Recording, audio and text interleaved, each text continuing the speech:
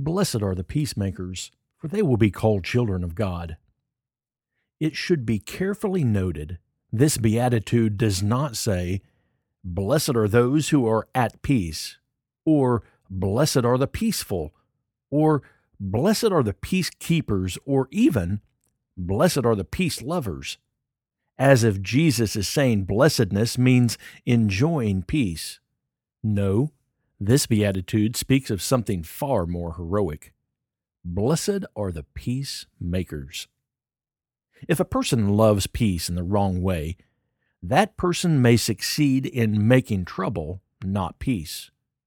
We may, for example, allow a threatening or dangerous situation to develop, and our defense is that for peace's sake, we do not want to get involved.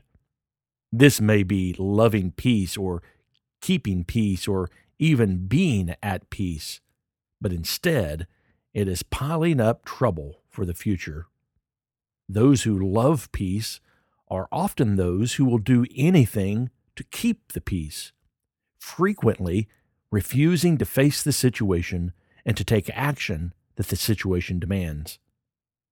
Read what William Barclay says about peace. The peace the Bible calls blessed does not come from the evasion of issues. It comes from facing them, dealing with them, and conquering them.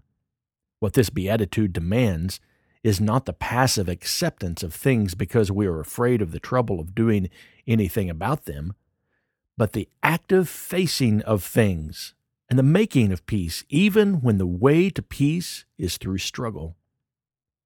Think of a situation in which you are avoiding peace because it would take too much effort, cause too much conflict, or create too much trouble for you. What is God calling you to do in that situation? How can you actively make peace in that situation? Take the first step in making peace today.